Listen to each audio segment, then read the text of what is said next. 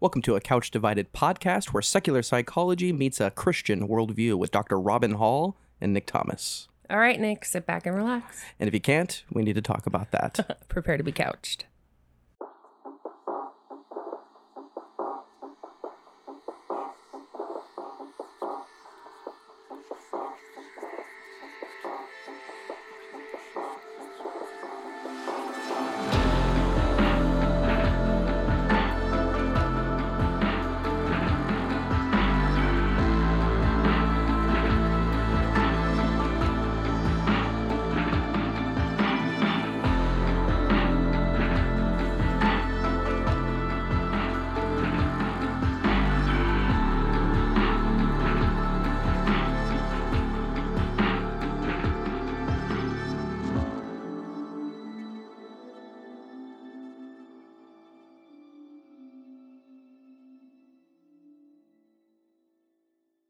Welcome, everybody, to a Couch Divided podcast with Nick Thomas and the commendable, intelligent, lovely, beautiful, we said sassy last week. Yes, it was sassy. Yeah. Dr. Robin Hall. I wish I had like a clapping sound effect. Dr. Robin Hall. Yeah, like the radio shows. Here she comes. Miss America. Miss America, Miss Psychologist. Shoot me. Oh my goodness. Well, yes, welcome back, everybody. So what are we talking about today, Nick? Well, it looks like we're talking about, well, trauma in general, but like post-traumatic stress disorder and post-traumatic stress. Yes.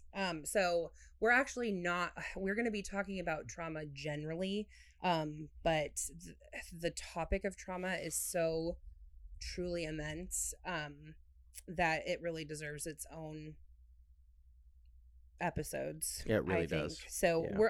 we're going to talk about it as it's necessary to understand post-traumatic stress disorder, but we're not going to go into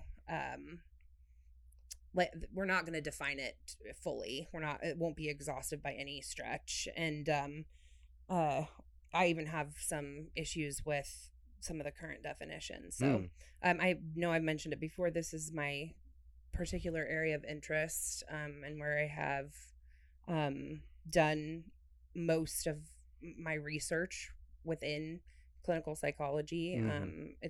Was my dissertation topic. Right. Oh man, I probably should have pulled my dissertation out. Oof, even thinking about it gives me a little bit of a post-traumatic stress response. I'm glad I said the intelligent Dr. Robin Hall, because you're sitting there on the couch and you can just pull out a dissertation. Oh, well, I mean, it's on a hard drive somewhere. That's even more intelligent. My dissertation is on a hard drive somewhere. It's in the archives. Microsoft has it. So anyway, it is, in particular for me, it's a really important topic, and it's where a lot of my interest lies. So wait, it's a topic that really, it touches our hearts, because when we think about trauma, we're also seeing sin in a severed world, right? I mean, it's the only reason why anybody receives trauma or sees something bad or experiences something bad or life-threatening in the first place. You know? I would say, like, most of the time that's true. There are, though, situations where there aren't people necessarily at fault for whatever traumatic event has happened. Like natural disaster or something like that. Something like that, right? Wow. Yeah. Or, like weather, stuff like that, right? And not that there aren't circumstances that people, contributed in some way to the experience, Sure, yeah. In it, like if you're an idiot and you're surfing when you shouldn't be surfing, that kind of stuff. It really, as far as the curse is found, yeah, there is trauma. But yeah, there's not always necessarily a human or sin element in it, right? I think about this verse, kind of just came to mind in the book of James. It says to take care of the widow and the orphan, and to keep yourself unstained by the world. And I just wanted to mention this. It's like, why is the widow and the orphan? If you look in the Old Testament, he also says, that he's near the widow, near the orphan. Yes. And it's really because of sin what creates a widow, and sin what creates an orphan. So I think of trauma that way too as well. I mean, we think of every disorder that way, but in most of it, it's like trauma. It's like there's something happening that if this world was perfect wouldn't happen. Right. And it's now playing on our internal systems in some kind of way. Yeah. It's not just a disease. It's not just this. It is something that carries on throughout the processes of life in one's body, whether they get over it or not. Trauma can be very, very long lasting. Yeah, the effects of exposure. Just mental hurting and it is I often use the example or the image of Atlas holding the world on his back on his shoulders, when I think of people who are living with post-traumatic stress disorder. It is the traumatic event itself can cause, like what you're kind of pointing to, Nick, like a full emotional, psychological, mental, cognitive, existential shift. Yeah. And breakdown. And we'll talk when we do our further episodes and we talk more about like this concept of trauma in general. We'll talk about some of the more abstract forms of trauma that aren't really included in the diagnostic manual, like the definition that the American Psychiatric Association outlines for us with regard to a traumatic stressor event. But yeah, in particular, without going into too much detail, when a traumatic event is particularly morally injurious, and what I mean by that is when there has been a violation, an existential violation of that internal moral code that we have, that individuals have, when they're forced to act in a way they wouldn't in other circumstances. For example, one of the examples I have used in the past when working with my combat veterans is the example of Hamburger Hill in Vietnam.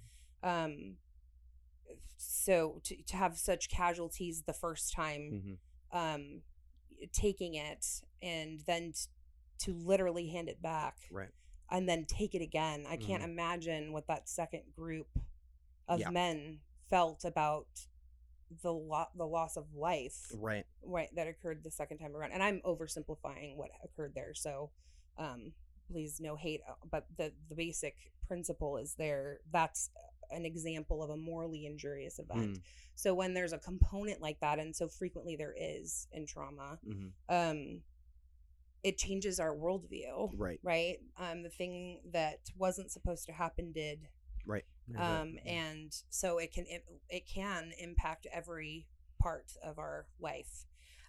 So yeah, it's a big deal. It's a very big deal. And if you know somebody who is truly suffering from post-traumatic stress disorder, you'll relate very much to the fight it is. Yeah, the key word is disorder in there too as well.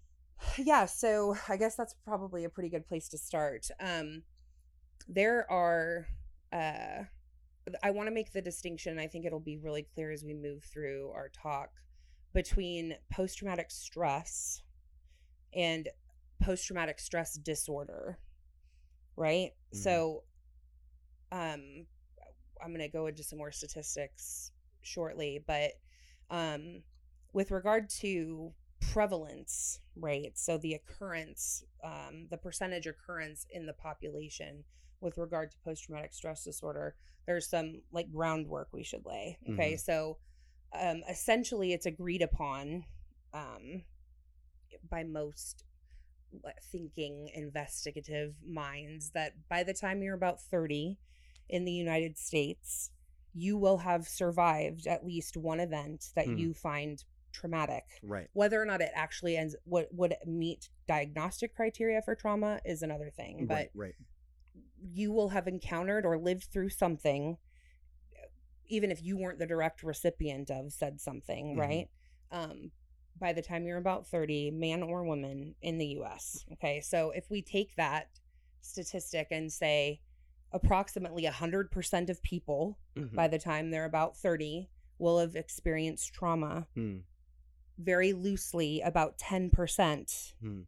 go on to develop long-lasting post-traumatic stress symptoms, Mm. and then between like 7 and 9% the disorder. Yeah. That's the general population. Okay, the statistics are very different when you look at specific populations like the military. But seeing those statistics and just looking at those lets us know that this is actually quite a difficult topic and one that needs to be assessed. Sure, it's absolutely important. So, but I guess like I'm trying to kind of address like the snowflake culture a little bit and what I'm saying. So even if everyone has experienced some kind of trauma, Right. only about 10% of the general population go on to develop the disorder. Mm. Okay. And it's a little bit less than that. The prevalence is a little bit less than that. And Right. there's a difference between men and women. And again, like I said, those statistics are very different in the military population, I like bet, both yeah. active duty and veteran. Right. Okay. So what I'm trying to convey is that don't walk around claiming that you have PTSD Right. when you don't. Right. Right. And this is good advice for, I mean, you can apply it across the board, right? So just because you have some anxiety symptoms following a really stressful event doesn't mean that you have PTSD. Right. That's my point, and that's what I meant by like Exactly. speaking to the snowflake culture Right. of things. So you may be, in fact, experiencing some post-traumatic stress, definitely. but almost all, right, except for this 10% we're talking about, people go like see symptom relief within just a very short time following the trauma. We do this as a society all the time. I mean, when something becomes prevalent or known, at least like Popular. PTSD, popular, we start to use the word as the catch-all. Like, oh, I'm depressed, and let's talk about. No, you're not. But like, you know what I mean? Yeah, you're down today, but you're not depressed. You know, Right. or somebody says that I'm starving. Well, no, I'll show you starving. You're not starving. You're just hungry. I mean, we do this all the time on there. But when it comes to these kinds of situations that are very intense, we ought to watch our language. Well, I think it's just like we're commanded. I mean, in scripture, we're supposed to be wise with how we speak, right? Right. And it's not honest either. It's false to say that you have something that you don't have. Yeah. And so I'm not accusing anybody like of being intentional necessarily about that, or intentionally misrepresenting. Right. But I hope that after we go through this, you guys will have maybe you start thinking about like those things a little bit more. A good skeleton, a good blueprint for how clinicians see post-traumatic stress and post-traumatic stress disorder. Right. So before our most recent revision of the diagnostic manual, PTSD was housed underneath anxiety disorders. Okay. And it is. Yes. It is an anxiety disorder. I can clearly see why that would be the case. But now it's been teased out and put into its own diagnostic classification. So with its trauma and then other stressor related disorders. So. When did that start being its own category? Is it in the most recent revision of the diagnostic? So from DSM-4 to DSM-5, it's now its own category. From the 4 TR, right? Yeah. To 5, right? Mm-hmm. So yeah. I think the best way to kind of approach this is to talk about some of the biomechanics behind our stress response, because it will help explain, I think, set a foundation for the symptoms that we talk about later when we actually go through the diagnostic criteria for post-traumatic stress disorder. So hang with me, because there won't be a test on this at the end, but it can be this. It's a little bit meaty what we're going to go through, but I think it's important to understand this God-given physiological mechanism that's at work whenever we become stressed out, whether or not we are exposed to trauma, right, or like change anything that would be considered stress. So yeah, before we do that, what do you think, Nick? Any thoughts? Well, I liked how you mentioned that don't go around claiming something that probably you don't have or haven't got checked out. Using these words as a catch-all. As I've done that in the past, and I think that we have all done this in some kind of form or another. That's why I bring up depression or starving or anything like that.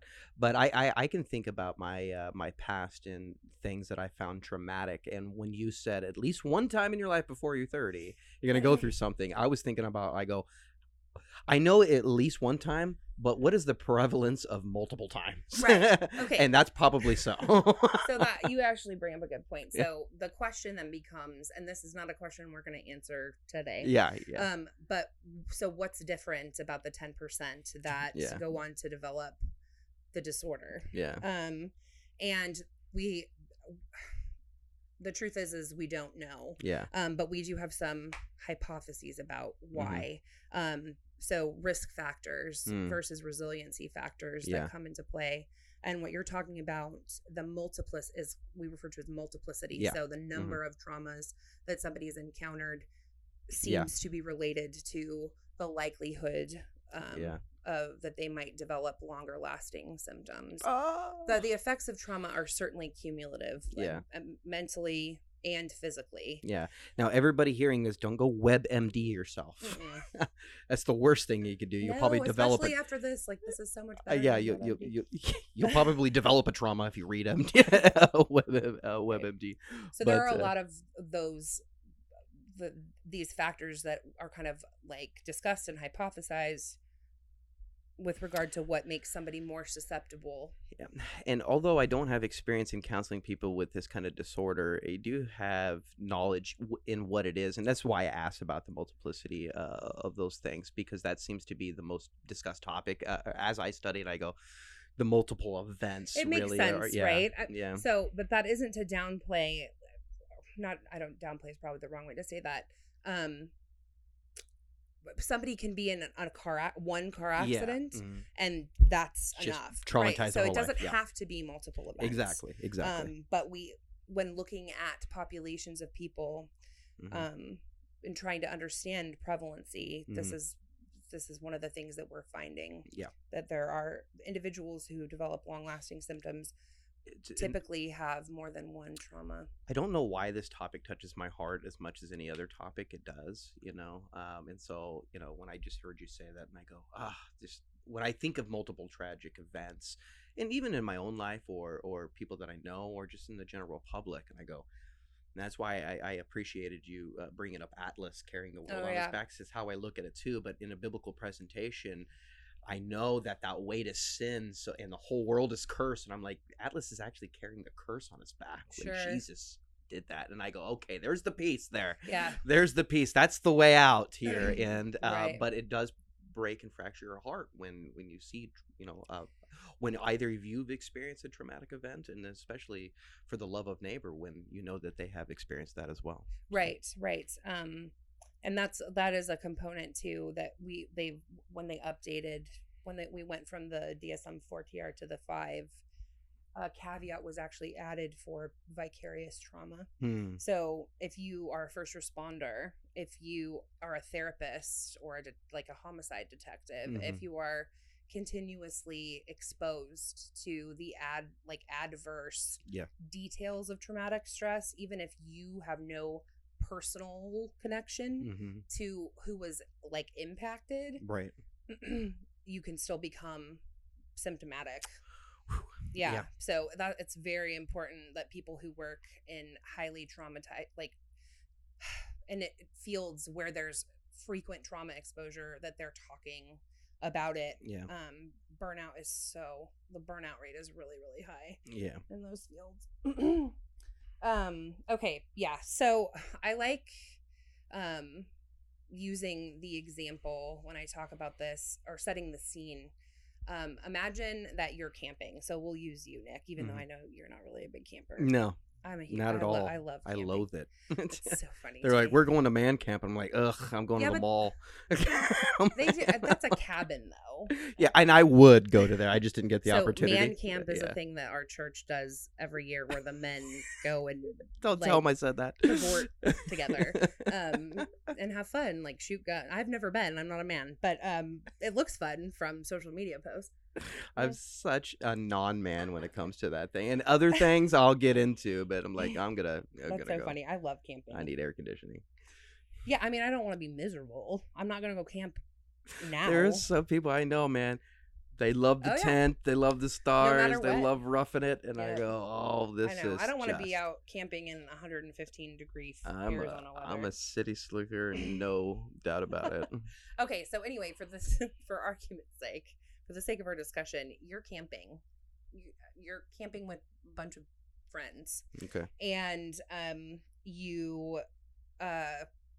everybody's talking about going hiking, but you're like, nope, don't want to do that. Yep. So they decide that they're going to go take a hike, and you decide that you're going to stay behind at the campfire. Okay. Reading a book. I don't know, whatever Okay, you would do. I can get this. This is reality. Like picture right. yourself doing this. Okay. Yeah, it's like beautiful, breezy, pleasant. You're probably, if I know you, like you're definitely like in and out of praying while you're there by yourself. Yeah. Maybe. Anyway. Okay. So, in order to understand the biomechanics behind the response that we're about to go into, let's just say that this is a 10-step process. I'm actually not sure how many steps it is. If it's a 10-step process, the first 6 steps of that process are entirely pre-conscious. Okay, so what I mean by that is you, as a thinking human being, have no idea that anything is going on until we are more than halfway through this response. Okay, so for anybody out there that believes that our anxiety is a matter of willpower, I challenge that right here. Okay, so the difference between me and another a clinician who isn't a Christian, who doesn't have a Christian worldview, they're going to describe this process, and I'm going to use terminology that's very much associated with evolutionary psychology. But I understand that this isn't a product of evolution. It's a God-given gift. It's an incredible design, actually, and really important that we have the capacity to do this. So anyway, I'm going to use terminology like fight, flight, freeze. Okay, I'm sure you've heard that before. Okay, so that's the physiological response that we're going to describe. But again, we know it is not a product of evolution. No, it's a God-given gift. I mean, right? I already thinking about the mechanism in the brain and the amygdala and everything that God has designed to give us that response. Right. So, okay. Yeah, it's actually amazing. It is amazing. So it's actually extremely important that we are able to become afraid. Okay, and hear me out. What I mean by that is if we are in a dangerous situation, we need to experience fear. Okay, that alerts us to the danger of the situation. I don't know if you're familiar. There's a disorder. I'm not actually even sure if it's like a nervous disorder or what exactly. It's a sensory disorder where people don't experience pain. So they're in big trouble. They break bones a lot. It's really dangerous. It's important that we are able to become afraid of things. Just like it's important that if I put my hand on a hot burner, it hurts and I don't do that again. Yeah, you don't do that again. The pain alerts me that this is a bad idea, right? That's why kids are so adventurous. They haven't experienced what we experienced. They're learning it. They're learning it. I think back, to the skateboarding days, when you're 10 years old, you drop the bowl like no other. You go down on that skate, What does that mean, drop the bowl? So that you have a bowl and you skate in it. It's kind of like a pool and you skate in it. And it's the best way I could describe it if you're not a skater. But then when you reach 20 and you still know how to skate, but you're thinking a little bit before you Oh, you yeah. drop. You're like, Yeah. there's been too many times that I fell. Mhm. Now that's a different type of fear. That's a fear based off of respecting the situation that you're in. But we're Yeah. we're talking about like a process that happens later, like Yeah. how you Yeah. learn, right? You remember what it's like to fall. You go through the initial fear by going through it, and then you go through another fear by respecting it if Right. you ever enter it into it and again. that's actually it's good that you use that as an example, because all of those memories are actually really important Yes. within this cycle that we're about to talk about. Mhm. Okay, so again, you're camping, you're by the fire, Mhm. and all the guys are off, right? And it's it's woodsy, like you don't hear anybody, there's no voices or anything. Right. You're reading your book. Okay. So let's say there is a rustling behind you. Okay. So remember, we are not at the point in this process yet where you even know there's been a noise. You are reading. You have no conscious awareness at this point that you've heard anything. I'm having flashbacks to The Shining. I'm like, I know that there's going to be a kid in a bike telling me to come play with him. And Oh my gosh, that's my favorite ever. The Shining. Come play with us, Danny. Oh my goodness. Okay, that's so funny. I love that you brought that up, because that's exactly part of what we're gonna talk about. That random thought, that memory that you had. Okay, so again, you're not aware of this, but your brain converts into a chemical signal that sound. Oh my gosh. Like, how crazy cool is that? Yeah. Like, are you kidding me? I know. Are you freaking awesome. kidding me? It's like, how can That's evolution... magic. That is magic, folks. No, I don't have a lizard brain. Like, I have a oh my God-given brain so cool. that so cool. functions. Anyway, okay. So from the moment that you encounter the stimulus, this pre-conscious flood of events start to happen. Okay. So the sensory information is taken in. So in our example, you're hearing this, right? Yeah. So all of our sight, sound, taste, tactile, feel, like our sense of touch, all of those are processed in a similar way. So the one sense that is different is our sense of smell. Okay, so it's our only sensory input system is our olfactory system that's directly linked to the amygdala, which you actually just brought up right a second ago. So the amygdala is a part of the brain that's responsible for processing and storing emotional memory. And that's why when you smell apple pie, you don't just remember that grandma made it. Suddenly you're back in her kitchen watching her do it. Our sense of smell is always going to be our most potent trauma cue. And again, the pie example isn't of a traumatic memory. That's just a cue, period. But your sense of smell is always going to be the most potent, just because of how we are wired up. This was the scene in Breaking Bad. Walter White is talking to Gus Fring. I can't believe I'm bringing this up, and they're eating. And he goes, it's amazing how this, they're eating soup, and he's like, it's amazing how the smell brings me right back into when I was, a kid. How does that happen? And Walter White's like, actually, it's located in the hippocampus, and and it describes it the Walter White way, just taking away all the the wonderful things about the past. The wonder out of it, just totally disenchanted. See, to me, that doesn't take anything out. No, I couple it both, and I go, amazing. This is great. It's just even more awe-inspiring. This is what God has done. We can even delight in the past, So. Okay, so everything else, including hearing, like what you've heard, is routed through the thalamus, which is, I mean, I'm being very simple here, so please know, like a neuroscientist, jump on the hate train. I don't think we have any neuroscientists. Being very oversimplifying this stuff. We're good. Which is essentially like the relay station, and that then sends those signals to the amygdala. The amygdala sends all of that information, so that chemical code now, up to the association or the memory cortices of our brain. Yeah. Okay, so it's doing this to determine if there's any kind of threat.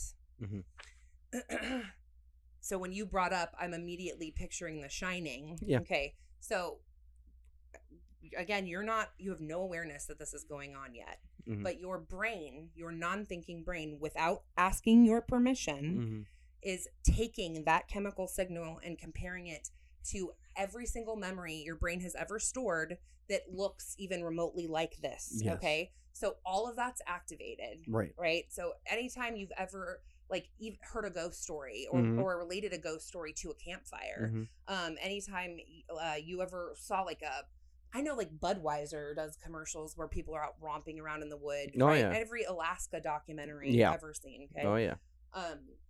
Coupled with real lived experiences, all of that gets activated, and your brain is trying to determine were any of these situations threatening. Okay.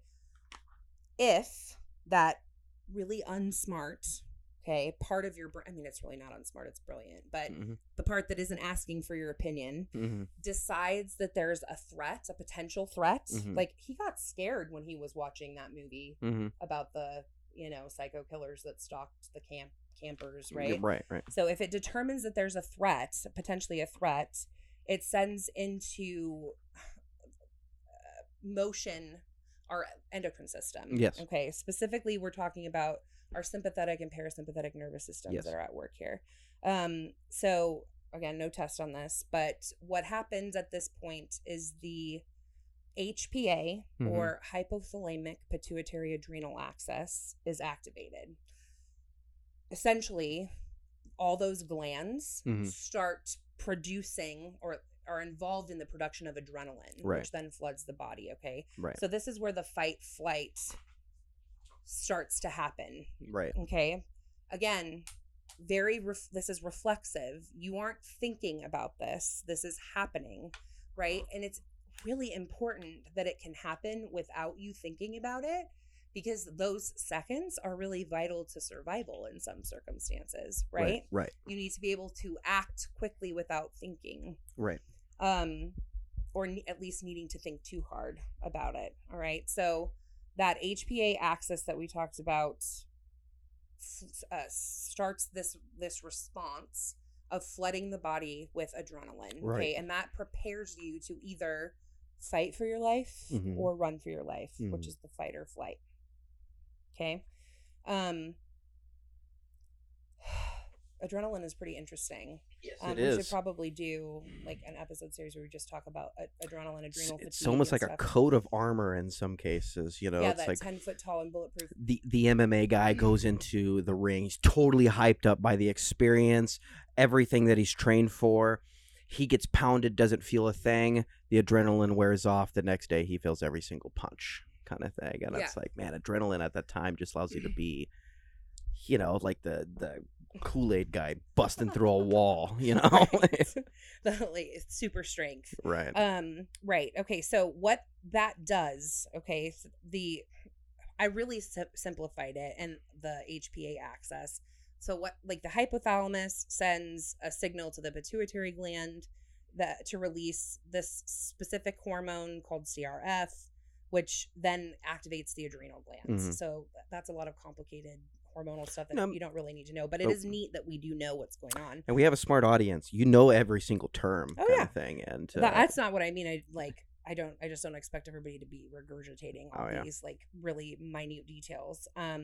So the adrenal glands pump adrenaline into the bloodstream, which increases blood sugar, or sorry, not blood sugar, blood pressure. Blood pressure. Blood flow is actually rerouted away from your limbs to your core, and all of that oxygen-rich blood is now available to your lungs, which can be very important, right? Especially in a situation that might be physically taxing. All of our immune functions and digestive functions shut down, and so like we actually stop digesting food. Is that not the craziest thing? Wow. Yeah.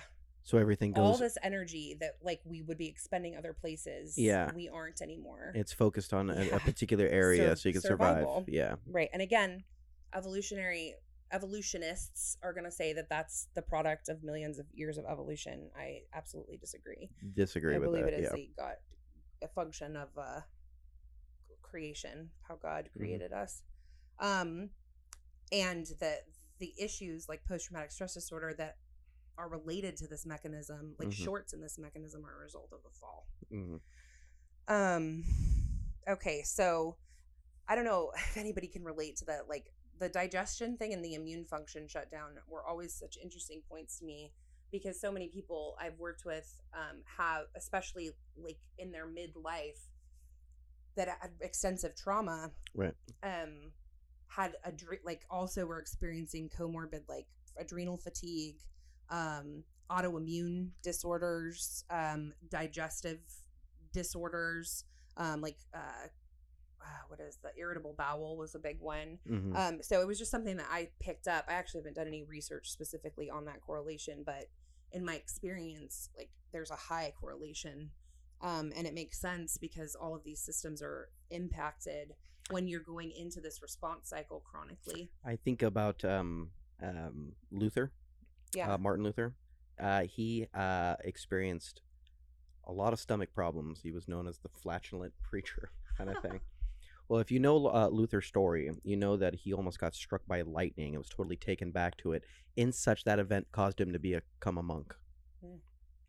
He got struck by lightning. Well, he almost got struck by lightning, right? And he's just walking down the street with that robe and thing like that, that the graduation, that scholar robe that he got. He's trying to be a lawyer. And he almost gets struck by lightning. The lightning comes down, and he immediately yells out, "Saint Anne, I'll become a monk."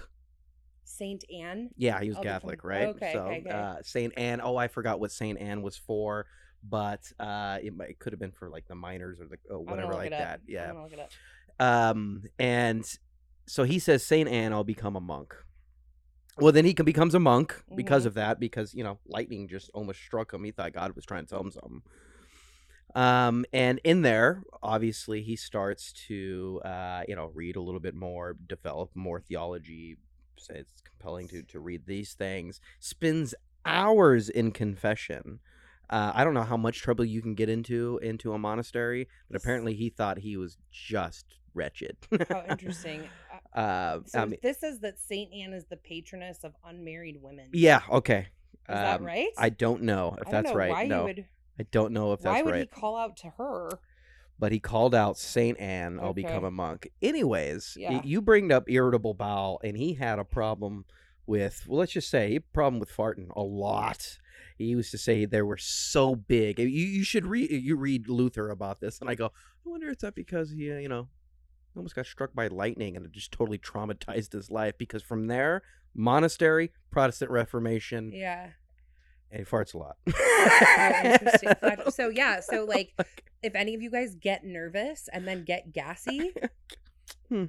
He's a nervous man. I mean, lightning, life-threatening situations. The whole Rome wants to just do away with you in some form or fashion. Right. Lots of pressure.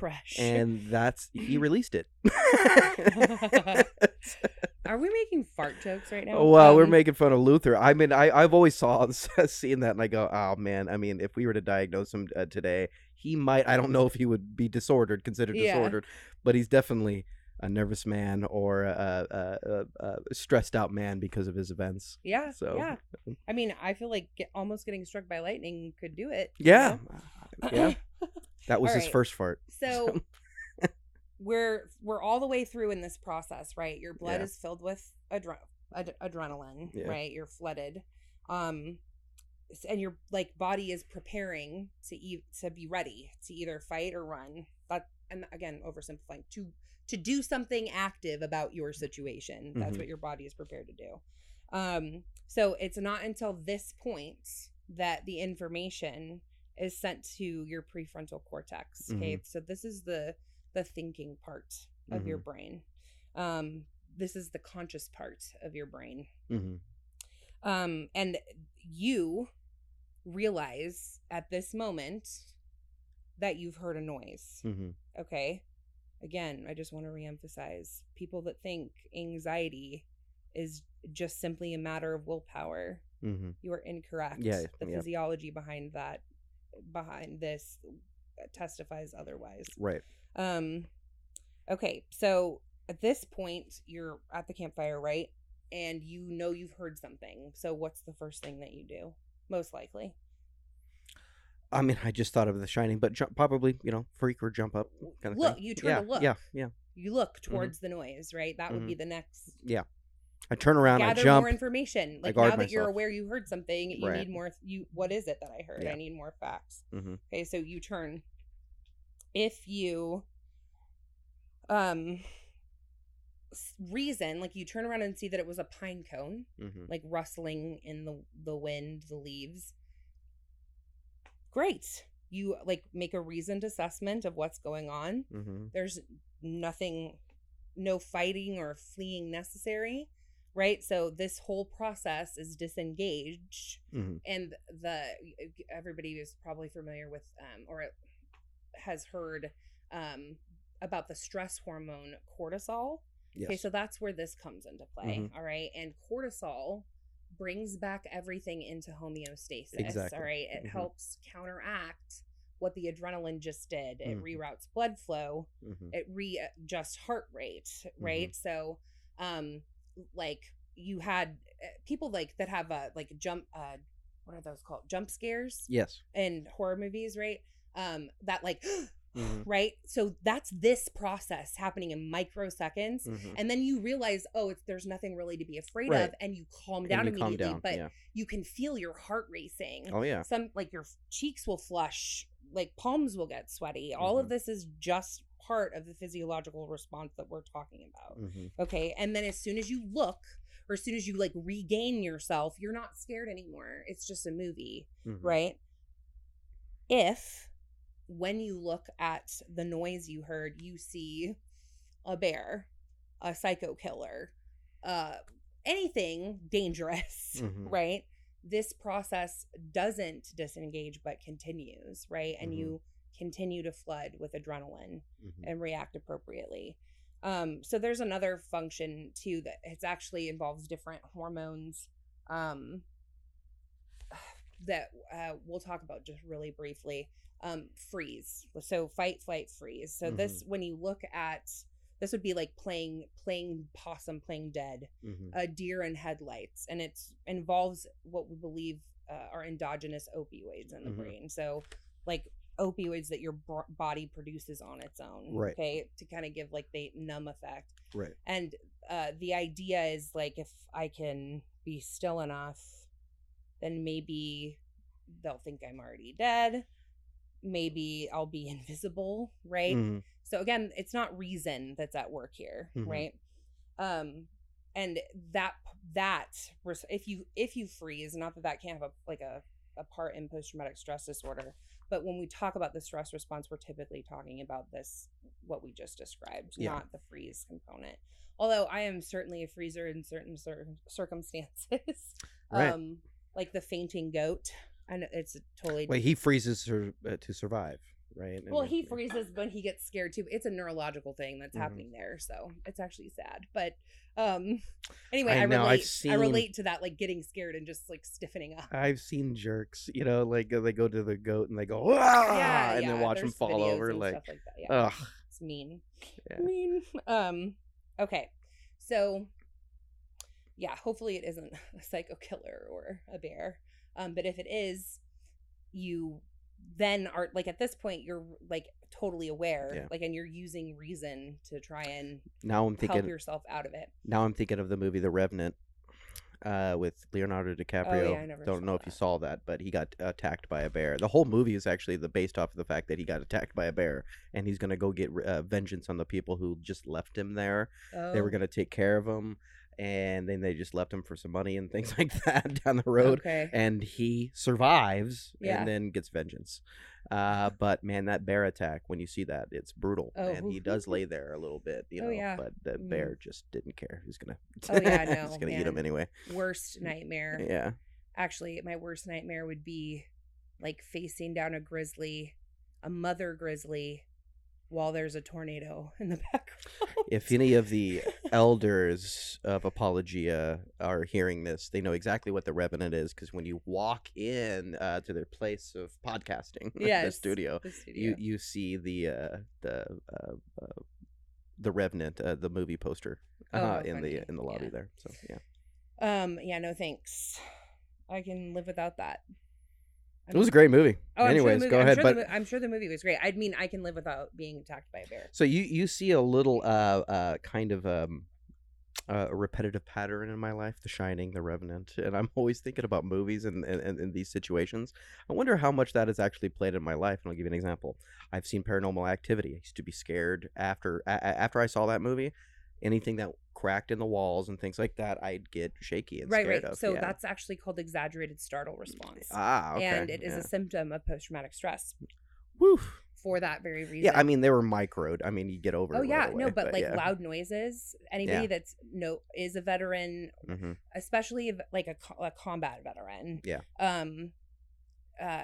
Or is one themselves, knows what that what loud noises can mean, Yeah. right? So okay, so here's why this is related to post-traumatic stress disorder. Okay. In trauma, this system is activated, right?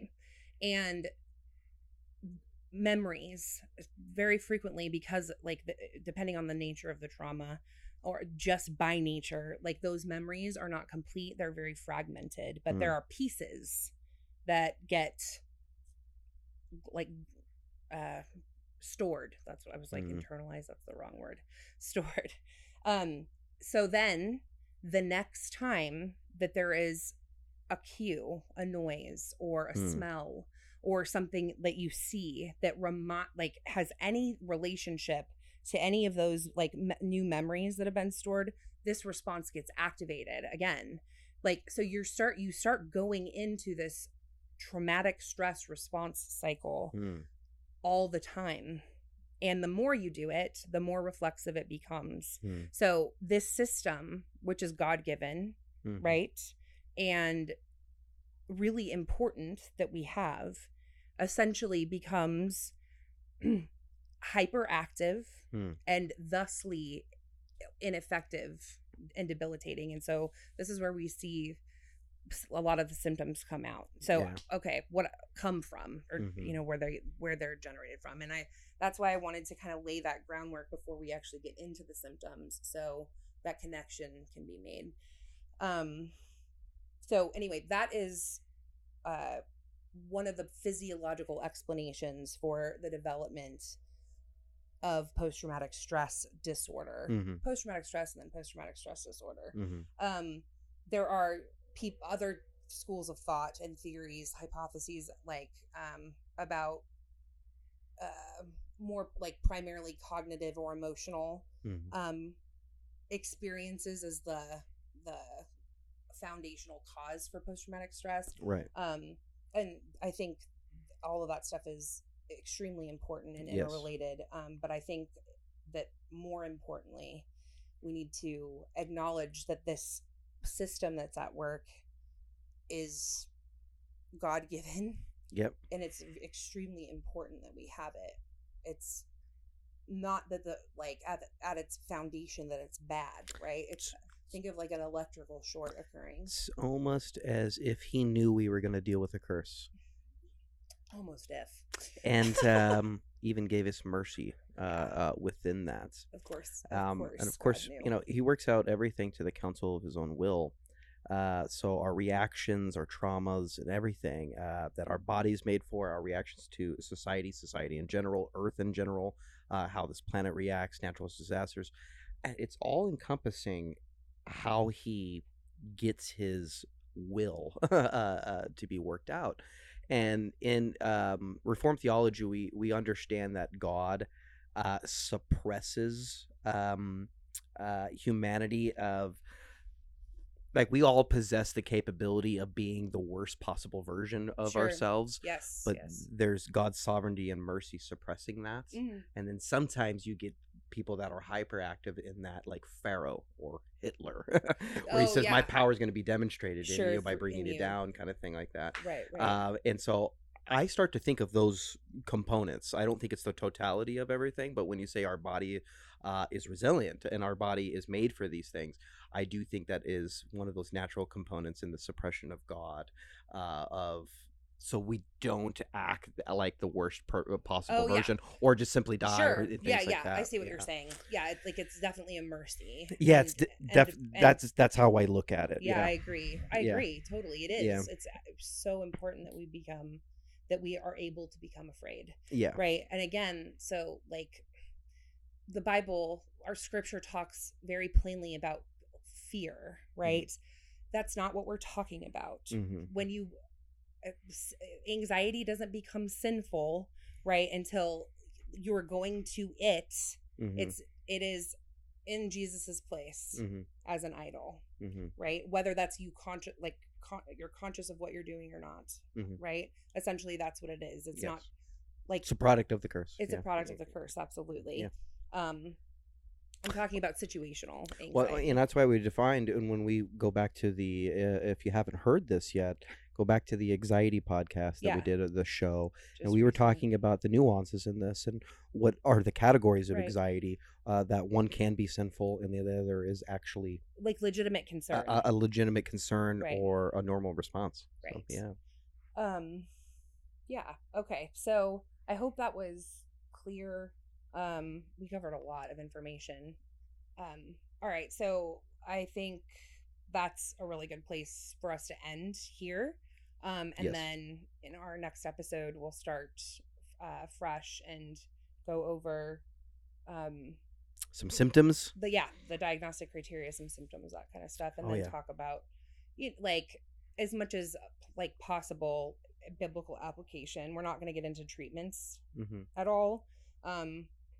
And I'm not sure if we'll, discuss that kind of stuff in the future. I'm not sure how if people are interested in hearing about different kinds of treatments. If you are interested, let us know. Please let us know. Yeah. We do see your messages. We can't get to all of them, but we do see your messages. And then, of course, like, subscribe, and share that other people may have not have heard this that may be interested, and then they may ask questions as well. And you get a whole generated new topic for this. But it definitely needs to be discussed. This second podcast that we're getting ready to do from this topic will be highly important. Sure. Don't just take this, like, definitely take the next bit of information. Just hearkening back to the beginning of this show when we said don't self-diagnose, then listen to what we're talking about in the symptoms. Help you clarify that a little bit more, and then maybe go seek help instead of diagnosing yourself. Go seek help. Okay, well, yeah. So thanks everybody we love you guys. We love interacting with you. Please keep doing that. It's amazing. Yeah. So we'll see you. Well, we love you. We thank you for listening, and even what we've talked about here, PTSD is not your identity. It's not your final dagger in the heart, because there is a Christ who's taken the curse. You don't have to wear it on your shoulders, and in this life you'll have many trials and tribulations. Just keep and take heart that He has overcome the world.